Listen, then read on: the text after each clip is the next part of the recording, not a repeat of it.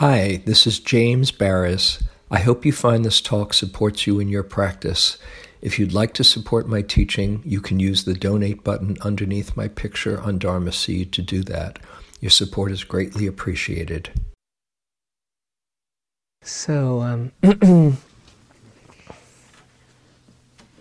I always enjoy coming here to the okay, this is planet Earth, right? To the Wednesday morning group.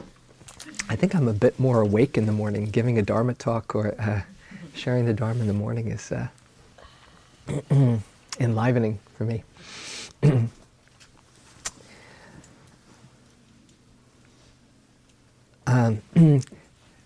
This last year, Jack Kornfield came out with a book called After the Ecstasy, The Laundry. It's a great title. About after people having awakening experiences, integrating that and dealing with their daily life. Well, I want to talk about a subject today that I guess I have in mind as being called After the Honeymoon, the Marriage. Also talking about practice. When people first come into the Dharma, and either through a class or through maybe coming to a day-long, start seeing the possibilities of another way of relating to life, or have their first experience of retreat, intensive practice. That's particularly a common time for there to be this such gratitude and inspiration and openness to the possibilities that you fall in love with the Dharma. Have you experienced that? Mm-hmm. And that first phase, that falling in love phase, it's incredible. It gives one great possibilities where perhaps there weren't there before. And this is often called the honeymoon phase. And I know that this was, I had a particularly strong honeymoon. Sometimes the power of your honeymoon depends on the depth of your suffering before you've come. And in the Buddha's, in one of the Buddha's lists, which is esoterically called transcendental dependent arising, that can impress your friends, huh?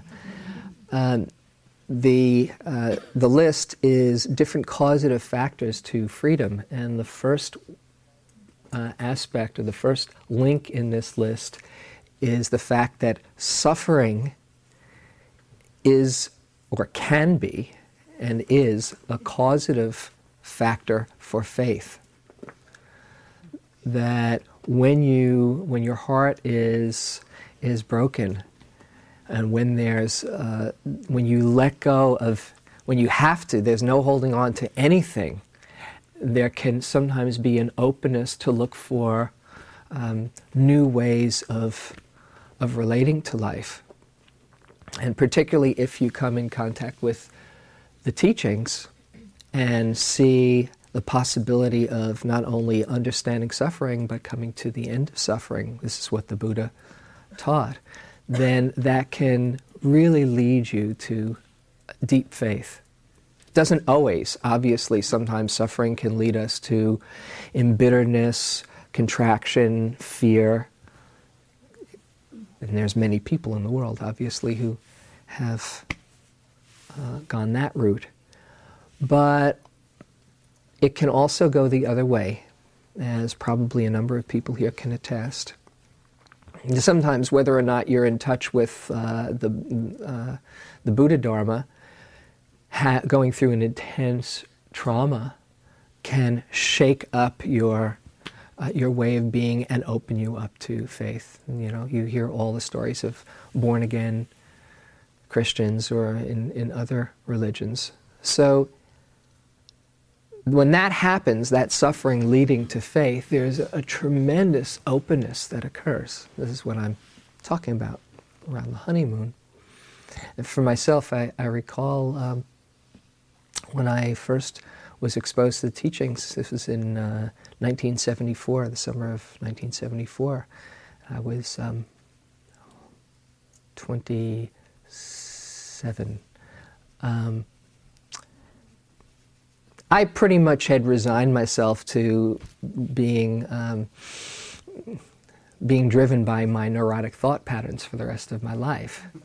When I heard the teachings, when Joseph Goldstein was teaching this class the first year at Naropa Institute, I was so excited. It was like that summer I was walking on air, and I just, it was the turning point in my life. Okay.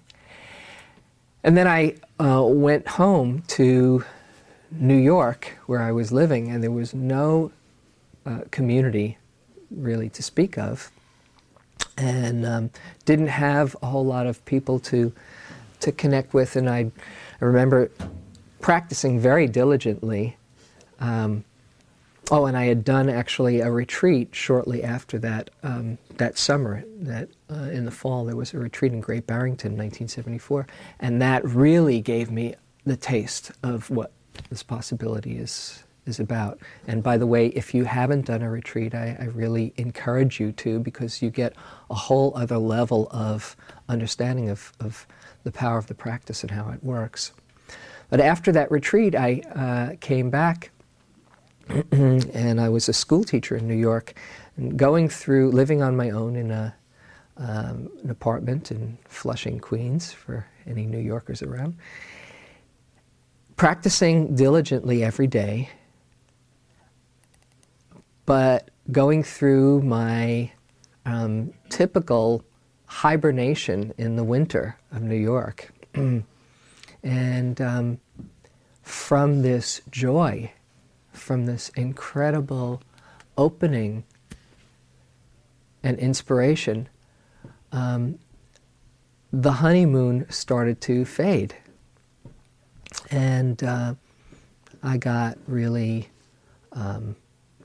isolated, hungry for community, for Sangha, and confused as well. Because in those first few months, I really got, or I thought I got, that all you had to do was to be mindful. That's what I was told. That's what I actually experienced when I sat down to pay attention and see through the confusions there and see through the thoughts and get in touch with the feelings, and it really worked. So for those first few months, as I came back to my friends and my life, I was shouting out the good news. All you've got to do is be mindful, to most anyone who would hear. And my friends would kind of slink away from me and, yeah, right, okay, I don't know what he's into, but I think I'll keep my distance. And then I experienced the end of that honeymoon, at least for that period of time. And then came the beginning of the marriage, which isn't as much fun as a honeymoon for those of you who are married. Actually, as I was sitting here this morning, I remembered that Sylvia gave me some fabulous advice when I was about to get married. This was in 1982. We were good friends at that time. We go back a long ways. And she said, just want you to know, if things get a little bumpy, don't worry, the first 15 years are the hardest.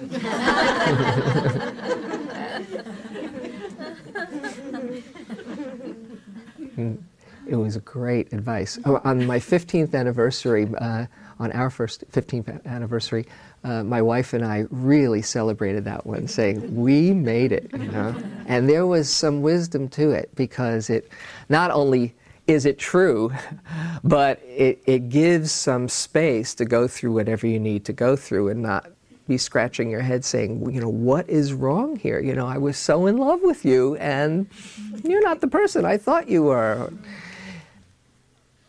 Well, the same can happen with our relationship to our practice. You know, it's not what I thought it would be. And it can be very discouraging and despairing. How many people here, I'm curious, have gone through that honeymoon period? Or actually, I should say it this way. Is there anyone who's recently come to practice who might be in that honeymoon period now? Great. And it can be anywhere from, you know, a few months to a couple of years. You know? So it's not that there's a limited amount of time. How many people have gone through that honeymoon period and are in the marriage now? Okay. And for some people, it can be a kind of slow relationship where there isn't really a honeymoon, but you just kind of, it's based on an ongoing, developing relationship to spiritual life. Can you have another honeymoon come in the midst of it all? Yes.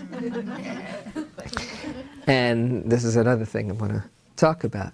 Yeah, you go through a honeymoon period, you know, and then and then things change, and then you get re-inspired. And in fact, that is the common nature of the process.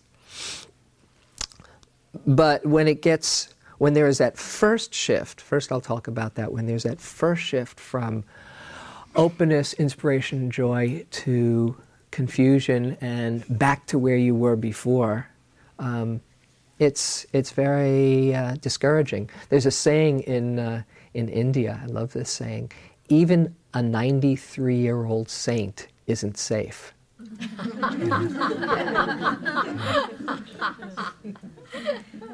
You kind of think you finally got it figured out. Yes, okay.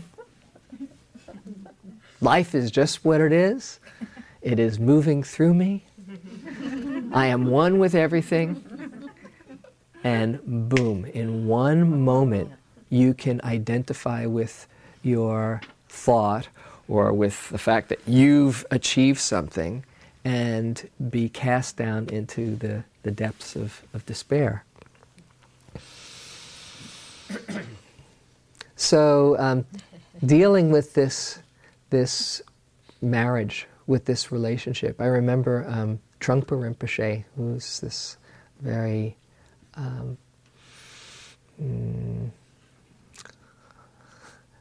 one-of-a-kind, crazy wisdom teacher, but very quotable. And one thing he said was, you know, being in practice is like having a love-hate relationship with your zafu. You know, a love, or your chair if you're not a cushion sitter. It's at different times you will have different ways of relating to the sitting. You know, oh, gosh, I can't wait to get to that cushion. So quiet and peaceful. And then there's other times, I don't want to go there. What am I going to find? What am I going to be encountering? And so knowing that it's having that love-hate relationship, like any strong relationship, it kind of gives you some willingness to go through it all. Another line that I remember him saying, kind of pointing to the same thing, he said, if there's a conflict between you and the Dharma, chances are the problem doesn't lie with the Dharma. You know? And it's a very useful thing to understand, because sometimes we can blame our spiritual life for our problems. We can blame the Dharma, or you feel guilty because you haven't sat for a few days or for a few weeks, and then the very thing that inspired you becomes a source of shame or guilt or despair. A lot of times people come to retreat and they fill out a questionnaire and you have to fill out an interview sheet, and it says, describe your current sitting practice, or describe past practice and retreats, and they list 15 different retreats. Describe current sitting practice, 0. I'm really hoping to get back into it. And they come often into the interviews with that big question. It's so hard for me to get into practice these days, so I'm hoping this retreat will jumpstart it. And that relationship with the Dharma has become something that's kind of painful and discouraging. Well, to remember that the chances are the problem doesn't lie with the Dharma is really seeing that not only is the suffering sourced in yourself, but the potential to transform that suffering is also right in here. You don't have to wait for somebody to come and zap you. Or you don't have to wait for somehow grace to be bestowed upon you again. It all has to do with our inner world and our attitude and our relationship. Just like with any relationship, if you're in a committed relationship, if you don't go through highs and lows, it's very unusual. I'm not saying it can't happen, but if there's just this constant, we're doing fine, everything is fine, there's possibly a little bit of denial going on there too. And that's because everything changes. And the beauty of a marriage, and as I said, I'm in a committed relationship, is not that it stays as dazzling and romantic as it was when you first met. That's just dopamine and endorphins going, and that keep the procreation process together. And okay, here we are. Let's get together. But that it evolves into a depth and a coming together of growing together and understanding and using the relationship in the best of all situations as a vehicle to wake up. When both parties can use that relationship to wake up rather than to have all your needs fulfilled, then you see that the natural course of things is going to be to go through highs and lows, and also to work through those so you can see the possibility of opening up from that contraction and fear.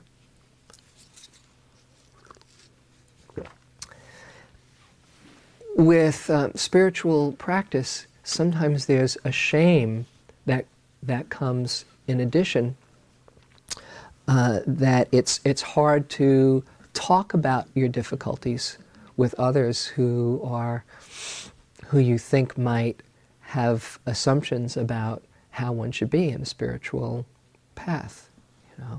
Basically, now we've got it together because we're spiritual people. There's a beautiful article, I don't think I'll get into it now, but in the current inquiring mind, it's a very inspiring and touching article by Susan Moon, who's the editor of Turning Wheel, the Buddhist Peace Fellowship magazine, and also a tremendously funny person. She goes by the name of Tofu Roshi, and has a number of books. What's the main book? Life and Letters of Tofu Roshi. Just this fantastic sense of humor. But she also has bouts of depression. And this article is not a humorous article. It's entitled "The Worst Zen Student That Ever Was, Reflections on Depression and Buddhist Practice." And she talks so honestly and openly about not only going through her periods of depression, but feeling shame that here she is an advanced, quote, advanced Zen student, and not having it together. And knowing better here, but somehow not being able to move through things, and getting more and more lost and more ashamed because of that. And while I think about it, one other piece of information that I thought I'd share, particularly around this recurring difficulty in your spiritual relationship, your relationship with the Dharma, is our thoughts about where we are can create more of that same reality.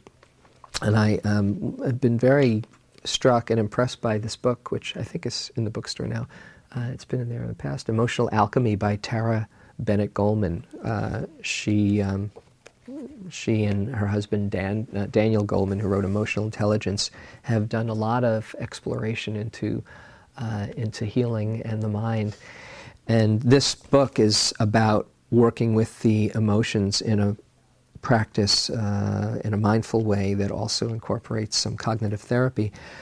This is what she says. I find this really fascinating. I was touching on these intermittent descents into depression. It was she talks about a study among those who became severely depressed, and the study saw that often the first time depression was triggered by a traumatic experience. Okay? In fact, about 50% of the cases are triggered by an upsetting or traumatic life event. Only 20% of second episodes of severe depression are triggered by an upsetting event. And just 10% of third episodes have triggering events. Life's provocations are the causes in progressively fewer relapses, Teasdale says, because depressing thoughts increasingly take on the power of actual setbacks and upsets in setting off relapses into depression. Such relapses can begin innocently enough when a bad mood reactivates the thought patterns that typify a previous episode of depression. Those thoughts trigger more foul moods in a downward spiral. What for others might be only a mild bout of the blues holds a special risk for those with a history of depression, as though those moods and thoughts were viruses to which they were especially susceptible. They're particularly vulnerable to thoughts which, if allowed to reverberate, can eventually lead to another descent into despair. The thoughts themselves become the trigger for the depressed feelings. So, if you've gone through this, say, fall from grace, and then after a while things change and you come back to your normal self or get re-inspired, the thought is, if there starts to be a downward spiral or a downward thought, where you go through a blue period, something happens that kind of, upsets you, and then the thought, oh my goodness, I hope I'm not going back there. That in itself can lead you to that despair, because your mind creates reality. As the first line in the Dhammapada says, we are what we think. With our thoughts we make the world. And if you think, oh my goodness, I hope I'm not going down there again, in fact, that just makes that thought come alive, and the more you get frightened by it, the more you push it away, the more energy you can give it. As I often say, it's like somebody saying, don't think about a pink elephant right now. Get it out of your mind. Right? I don't want it there.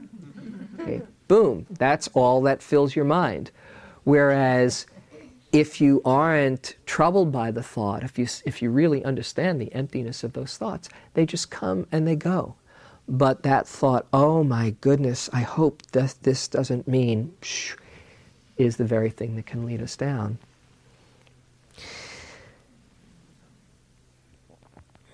Now, it's important to understand something about the process of purification. This is often considered or spoken of as a process of purification. And that is, as you become more aware, well, you're not only going to become more aware of all the beauty and all the goodness and all the compassion and all the love that's inside, you're going to become more aware of all the fear, all the greed, all the judgment, all the anger, all the confusion that's inside as well. And that's just part of the package. You can't just say, oh yes, let's get that love out here, more compassion, yeah. Let's keep the rest of that. Who wants the rest of that stuff? I don't want that there. If you're going to be opening up to the totality of who you are, it means that you need to be ready and willing for everything to come out. And as you become more and more attuned and clear about just what is going on inside, you're going to see a lot of demons. You're going to see a lot of old patterns and tapes that you perhaps would prefer not to see, or wonder, gosh, what's the point of this? Sometimes when people start meditating, I teach a beginning class a number of times a year. I've been doing it for many, many years. And some people come in saying, gosh, this is great. And others are coming in saying, I think I was better off before I started this stuff, I'm seeing a whole lot of stuff inside that's not a lot of fun. And if they can understand that is part of the process, being willing to open up and experience it all, then it can be held in a different way. But this process of purification keeps on unfolding until you are a fully awakened being. Okay? So that means that you're always going to be learning new aspects of yourself that have remained hidden from complete wakeful consciousness. And I'd like to read to you a little bit from my first Bible, Be Here Now, particularly around cycles of practice, what he calls the course of sadhana. Doing practice can be as much of a trap as any other melodrama. It is useful to have some perspective about the path in order to keep yourself from getting too caught up in the stage in which you're working. These pointers may help. Each stage that one can label must pass away. Even the labeling will ultimately pass. A person who says, I'm enlightened, probably isn't. The initial euphoria that comes through the first awakening into even a little consciousness, except in a very few cases, will pass away, leaving a sense of loss or a feeling of falling out of grace or despair. The Dark Night of the Soul by St. John of the Cross deals with this state. Practice is a bit like a roller coaster. Each new height is usually followed by a new low. Understanding this makes it a bit easier to ride with both phases. As you further purify yourself, your impurities will seem grosser and larger. Understand that it's not that you are getting more caught in the illusion. It's just that you are seeing it more clearly. The lions guarding the gates of the temples get fiercer as you proceed towards each inner temple. But of course, the light is brighter too. It all becomes more intense because of the additional energy involved at each stage of practice.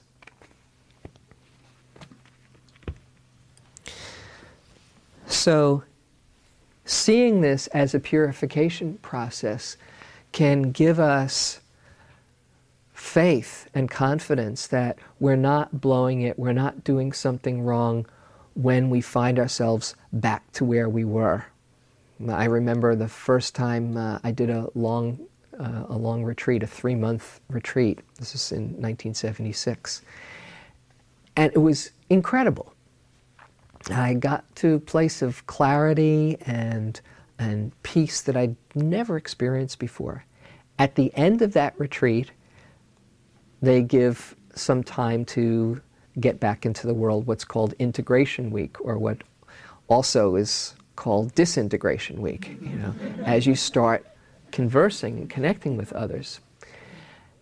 And as soon as I opened up my mouth, judgment, paranoia, feeling really young, insecure, not knowing how I could even form the words, and I went running to my teacher saying it didn't work. And I'd thought about asking for my money back. I didn't quite have the gumption to do that, What's the point of this? I thought I was going to get fixed. And was reminded that it's not about doing away with those parts of ourselves. It's about opening up and learning to be with them in that same spacious awareness that I've been practicing for those months. So if you're trying to fix your personality so that it's not there anymore, let go of that project, okay? It's more a matter of learning to really come to terms with and love that perfect expression of life that is manifesting through your form. Okay? That's what the practice is about. Not fixing it up or doing away with it, but learning to use this, the Buddha said, in this fathom-long body, the whole of the Dharma is revealed, using this as your laboratory to understand the human condition, and its joys, and its wisdom, and its compassion, and its confusions, its pain and fears. That this, as you can more understand this one and appreciate it and love it, because it is the expression of life as it's manifested perfectly through you, then the more you can truly come to a connection with others. The more you can truly be there and see somebody else's flaws, see somebody else's fears, and see somebody else's confusions, and say, yes, I know what that's like. I know what it's like to be frightened. I know what it's like to be lost in rage. Got a little cramp here. And in fact, it's a gift that you give to others when you learn to love all of those parts of yourself. Until you do, you're busy either denying or trying to, distract yourself and hopefully find the love that you've been looking for outside. Okay? And then when you see it in your face, when somebody's triggering off that fear or that confusion, you want to get away because it gets too close to home. But rather, if you can truly come to terms with your sufferings and your pains when the honeymoon is over or the relationship with your cushion gets really rough, what an incredible gift that you give to everybody else. Because as you can learn more and more to connect with that, you're not afraid to see it in others, and you can really be there for them in a whole other way. When you're really lost and in confusion, it's not the people who want to take that away from you so that you can be all better that are healing. The people who say, "Oh, I feel so terrible. What can we do to fix it? What can we do to make things better for you? Get out of that. Snap out of it." That's not very calming and healing. Whereas if somebody says, oh yeah, I've been there, it's really hard. I'm with you and I care about you. Then there's that sense of connection. You're not so alone. And that's where the healing is. Just knowing that you're normal, that you are going through what other people go through, what everybody goes through, can have that fear start to be dispelled.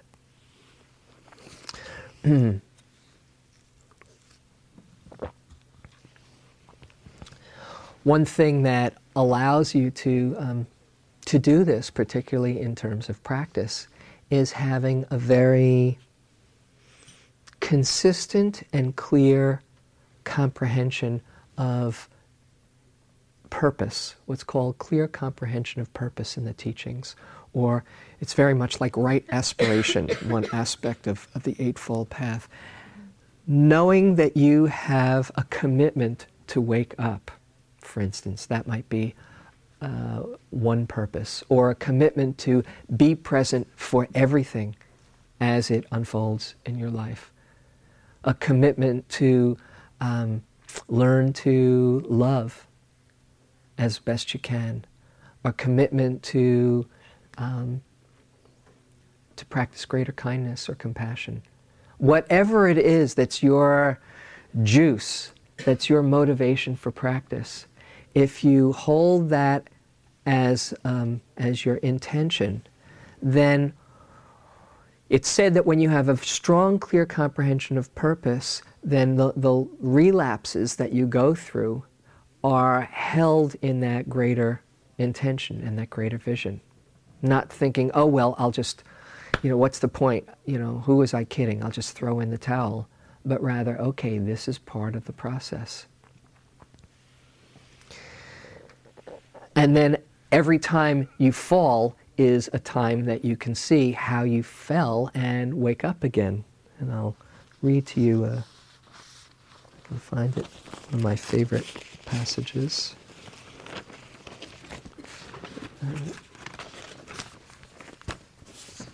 Here it is. Some of you might have heard this before. I read it a lot. But this is really pointing to the process of opening, of purifying, and waking up. This is called Autobiography in 5 short chapters. It's by Portia Nelson. Chapter 1, I walk down the street. There's a deep hole in the sidewalk. I fall in. I'm lost. I'm helpless. It isn't my fault. It takes forever to find a way out. Chapter 2, I walk down the same street. There's a deep hole in the sidewalk. I pretend I don't see it. I fall in again. I can't believe I'm in the same place. But it isn't my fault. It still takes a long time to get out. Chapter 3, I walk down the same street. There's a deep hole in the sidewalk. I see it is there. I still fall in. It's a habit. My eyes are open. I know where I am. It is my fault. I get out immediately. Chapter 4, I walk down the same street. There's a deep hole in the sidewalk. I walk around it. Chapter 5, I walk down another street. That is the process of waking up. And when she says, Chapter 3, I see it is there, I still fall in, it's a habit. My eyes are open. That is mindfulness. That is the intention to wake up. I know where I am. It is my fault. When she says it's my fault, not that, oh, I should beat myself up and blame myself, but realize I have a choice. I can take responsibility for this, and I can get out and I can walk down another street. Whereas if you say, oh, shoot, how did I get in this mess? I can't believe I'm doing it again. You've just fallen in another hole. And then you can't add it on another layer. I did it again. Sometimes with the judging mind, when you're saying, in, out, and then you realize you've been gone, and you say, oh, shoot, I was gone. And then you realize, oh, that was a judgment. I'm not supposed to be judging. And then you say, oh shoot, I just did it again. That was another judgment. And you could add on 15 layers of judgment until at some point you simply notice, oh, and there's judgment in the mind. And that is the doorway to freedom, when you're not judging the judging. It's just doing what it does. And the same way, when you're not angry with your anger, or you're not confused by your confusion. You know, one of my favorite labels when I'm sitting on retreat and I have no idea what's going on, there's no way I could even put a handle on it. I put the whole thing into one big package and notice, oh, confusion. That's what's happening. And in that moment, I'm here again. You know, I'm clear. I might be clearly confused, but I'm clear about it, you know. And that changes everything when you don't blame yourself for where you are. So I'll just say a few more words and then maybe we can have a discussion. Mindfulness is really the best strategy. Okay? Mindfulness of feeling. Actually, if you are mindful of feeling your feelings, if there's pain, if there's fear, if there's sadness or whatever, oh, there's this aspect of the human experience. When you're not taking ownership of it, then you're simply experiencing part of the human condition. Okay? Oh, and it feels tight, it feels heavy, it feels swirling around in the mind, it feels contracted in the body. Oh, and you can become an explorer for the experience of sadness or fear or confusion. Oh, what does this feel like? You become an interested explorer in exploring the landscape, then you don't have to be busy trying to get out of your hole. But if you find that you've fallen into that hole, okay, and you are then lost, oh, okay, lost. And there's no way you can get a handle on it. One thing to do if you want to stay with the mindfulness practice is just come back to your body. No matter how lost you are, okay? When you're lost, you're in your head. If you can simply come back to your body, okay, and know that you're sitting here right now, feel where your feet are, whether they're on the floor or cross-legged. Feel where your hands are. Feel your body in the chair or on the floor. Just coming back to that fact cuts through, at least for a little while, that whole mind stream. And actually, when you're in those kind of down phases after the honeymoon, when you're in a cycle of despair, coming into your body is a very essential aspect, because we get lost in our heads.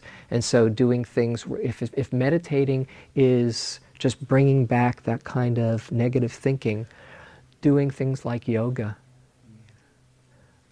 doing some exercise, taking walks in nature, getting back to another connection with life besides just the mental, can be a grounding device. The Buddha talked about other ways besides mindfulness to deal with negativity and with distracting thoughts. He said, you can substitute a wholesome thought for an unwholesome thought.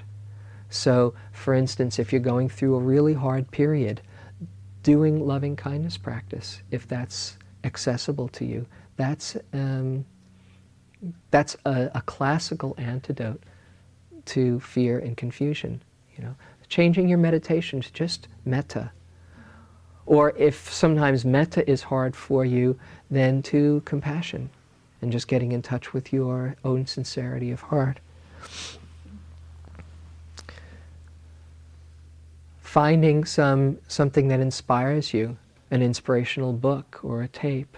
You know, I spend lots of time.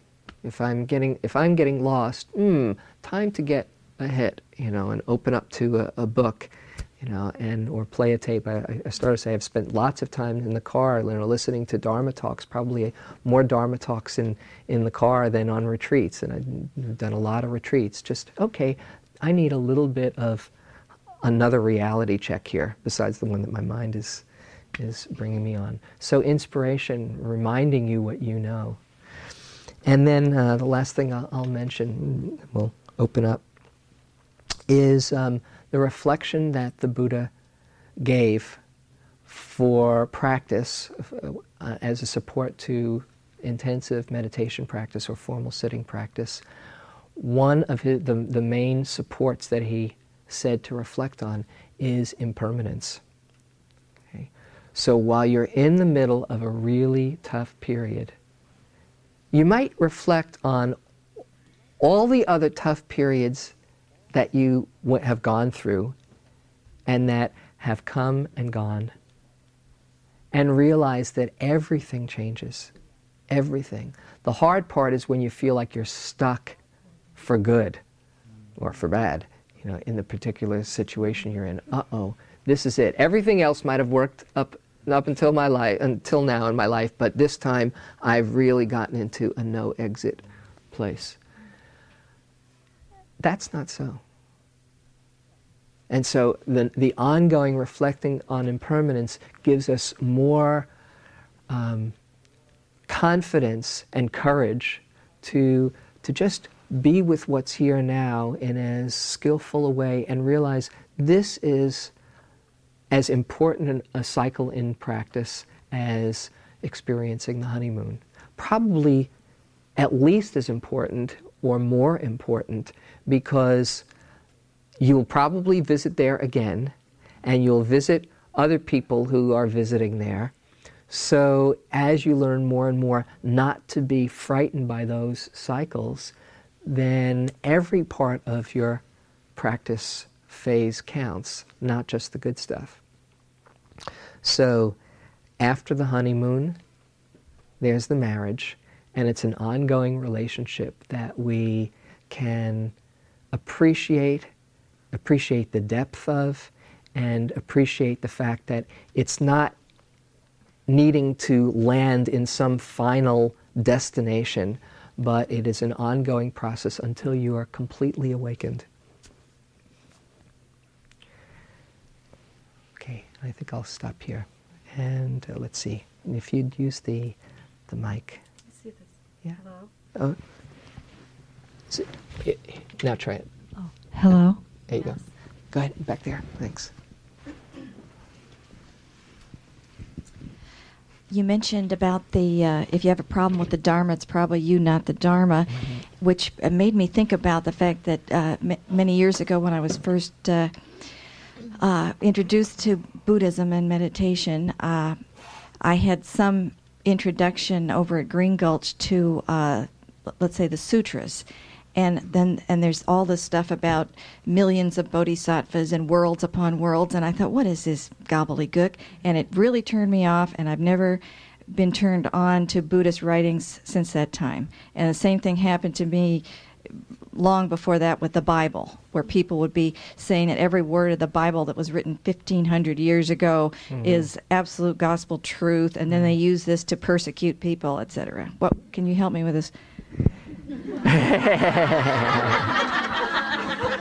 Yeah. Yes. It's a very good question.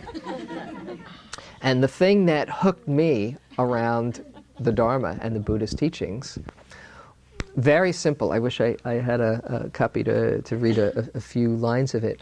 But in his response to these villagers, the Kalamas, who he goes to, and he's spreading his teaching, and they say, so many people have come through here saying they've got the truth, and now you say you've got the truth. Who do we believe? This causes a lot of doubt and uncertainty. And he says, it is fitting in times of uncertainty that you should doubt. It is fitting, Kalamas. And then he goes on to this long list. Basically, don't believe the teachers, don't believe the scriptures, don't believe thoughts that you prefer. Don't believe anybody. Don't even believe the Buddha. Check out for yourself what leads to suffering and what leads to happiness. And when you know for yourselves, kalamas, that this leads to suffering and unhealthy states of mind, then abandon it. And if you know for yourself this leads to happiness and peace, then cultivate it. So he said very clearly, check out everything with a discriminating mind and see what resonates for you, use it, and if it doesn't resonate for you, then just have what's called, he didn't say this exactly, but the idea of having a suspension of disbelief, like, I don't know. I don't know about that. I do know that when I'm practicing kindness, it feels better. I do know that when I am present, that there's a different relationship to reality. I do know that things change. Make it your own exploration and investigation, and you don't have to believe anybody or anything. That's really what it comes down to. It's an open-handed, in the chants it says, Ehi pasiko, come and see for yourself. Don't believe anybody else, but just look and see what's true for you. That's what hooked me. Do you personally get something from the sutras when they have all this fantastic talk, or how can you get something from it?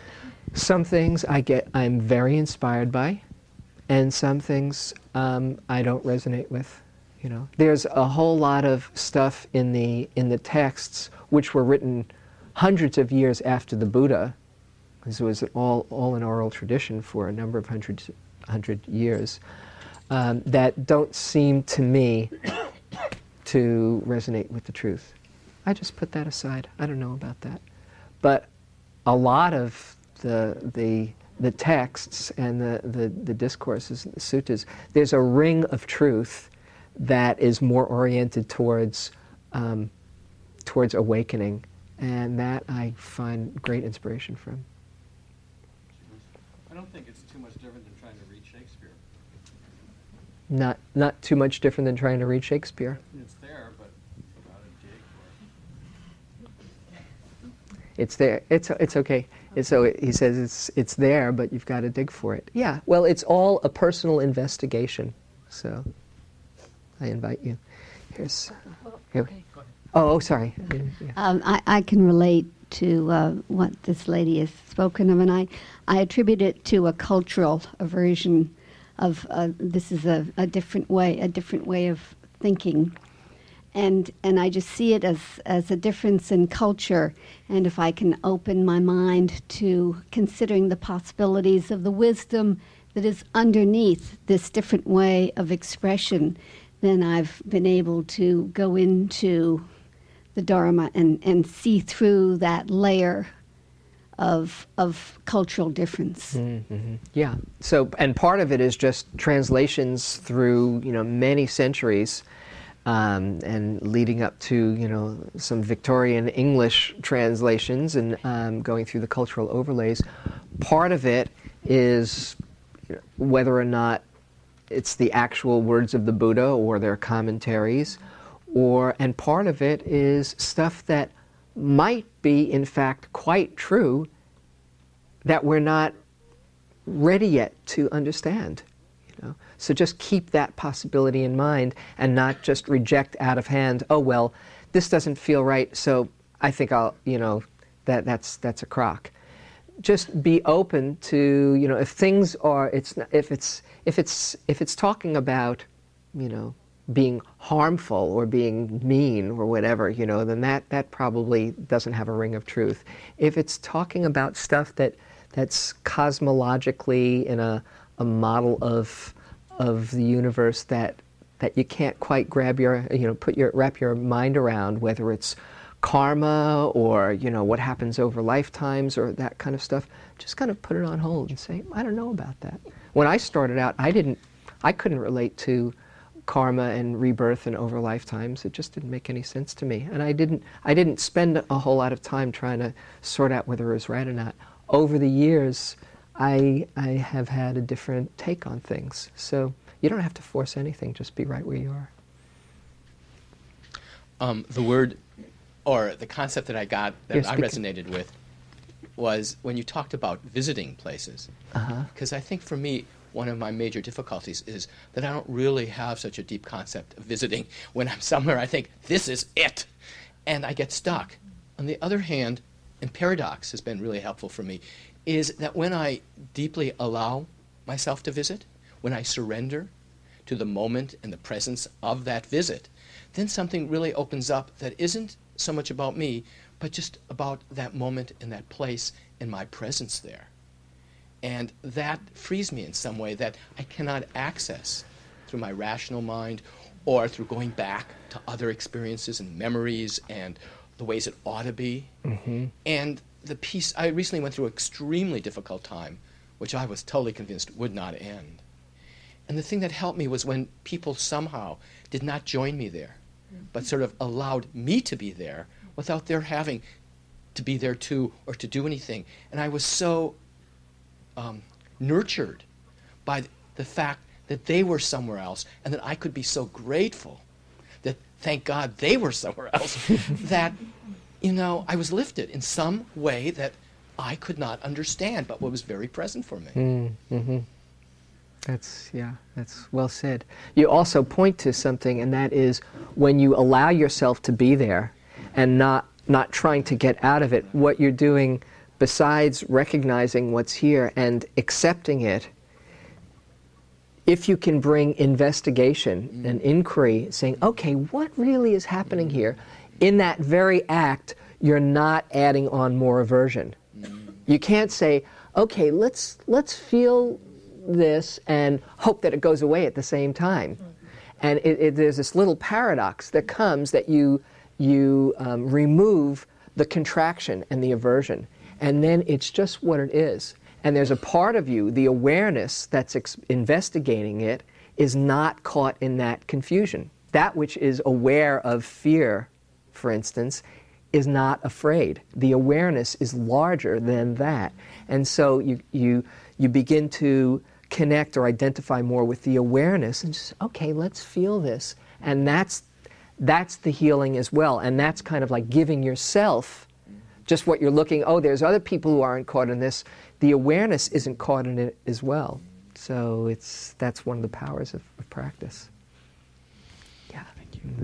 Back over there.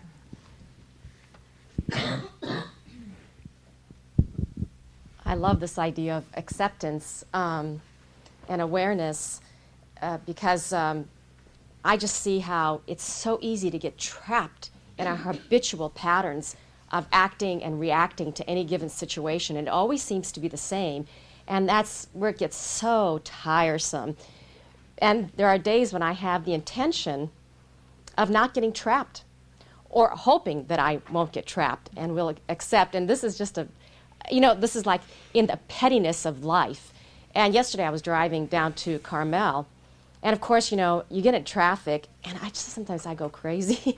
I just can't stand it. I go, why are people so rude? Why do they have to be like this? And I get all caught up in this, and then I stop myself because I had the intention of trying to catch myself in these typical reactions.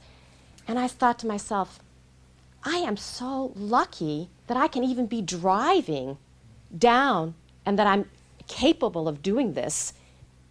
And so I looked at this situation that normally would frustrate me as a moment to be really grateful for the fact that I'm even capable of doing this. Beautiful. And that's another very powerful reflection, gratitude, instead of seeing what's wrong, just getting in touch with all your blessings. Yeah, switching from the negative to the positive. Yeah. It's hard when you're in the middle of that negative role, but it can also be a practice where you look through a different lens. Yeah. There's a few more up here. Great.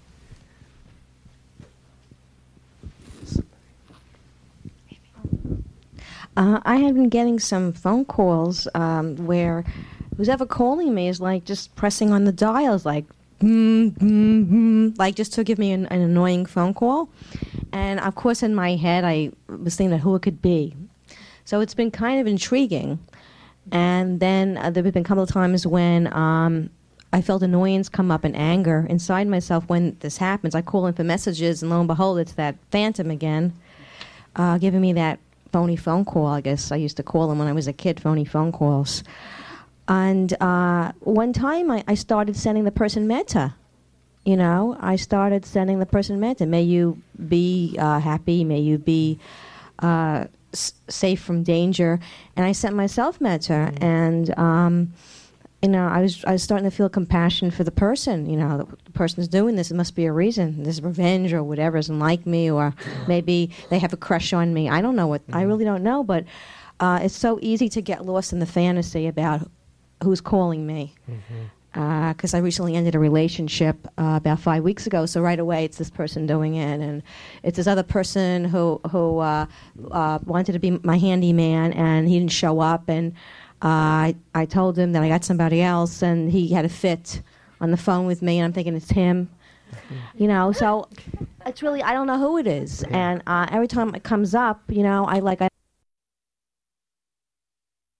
Going through a tough mood, or if you're in a tough cycle, see if there's a possibility of relating to it in a way that's going to, that's not fighting it and not being drowned in it, but simply acknowledging and exploring, investigating if the mindfulness is strong enough, and if it's not, to turn your attention to other ways to relate, like with gratitude, or like with getting some grounding in your body, yoga, or going for walks.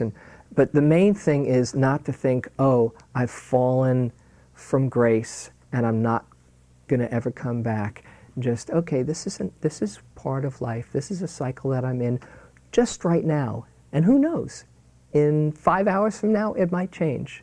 But not that you're hoping that it'll change, but just being open to things as they are and letting them just move through in the natural way. Okay, so as you sit here, feel your body, feel your heart center in your body, and let yourself breathe through your heart center. Breathe in benevolent energy from around you,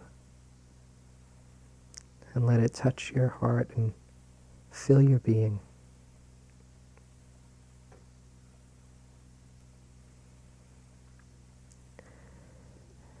And as you breathe out, surround yourself with this energy and extend it outwards.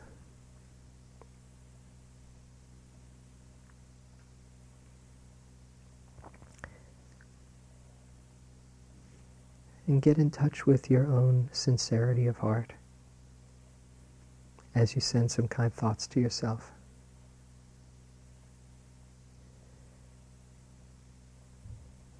May I be happy in my life.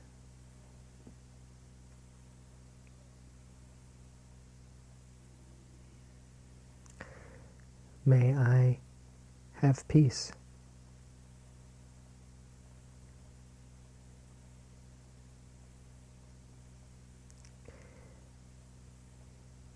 May I hold my confusions with compassion.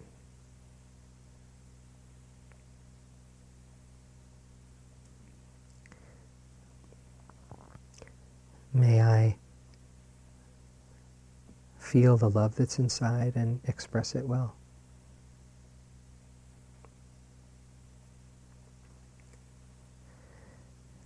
And may I see things clearly. And then extending these same thoughts to everyone here and throughout these grounds, people sitting up on top in the retreat center, retreat area,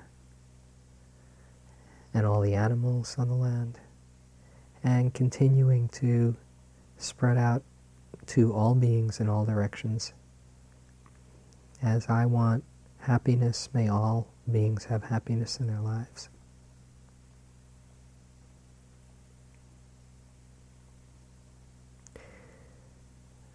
As I want peace, may all have peace.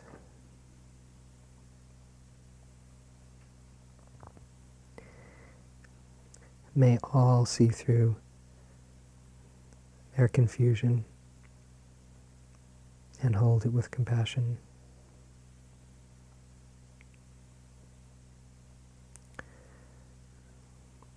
May all express their love well.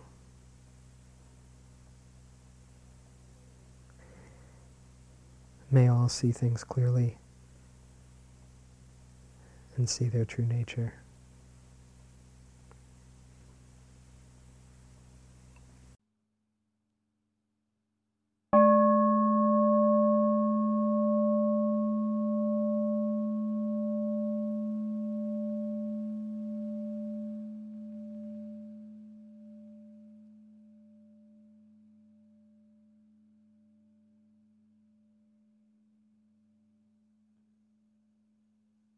This talk was given by James Baraz at Berkeley Sitting Group on July 18, 2001.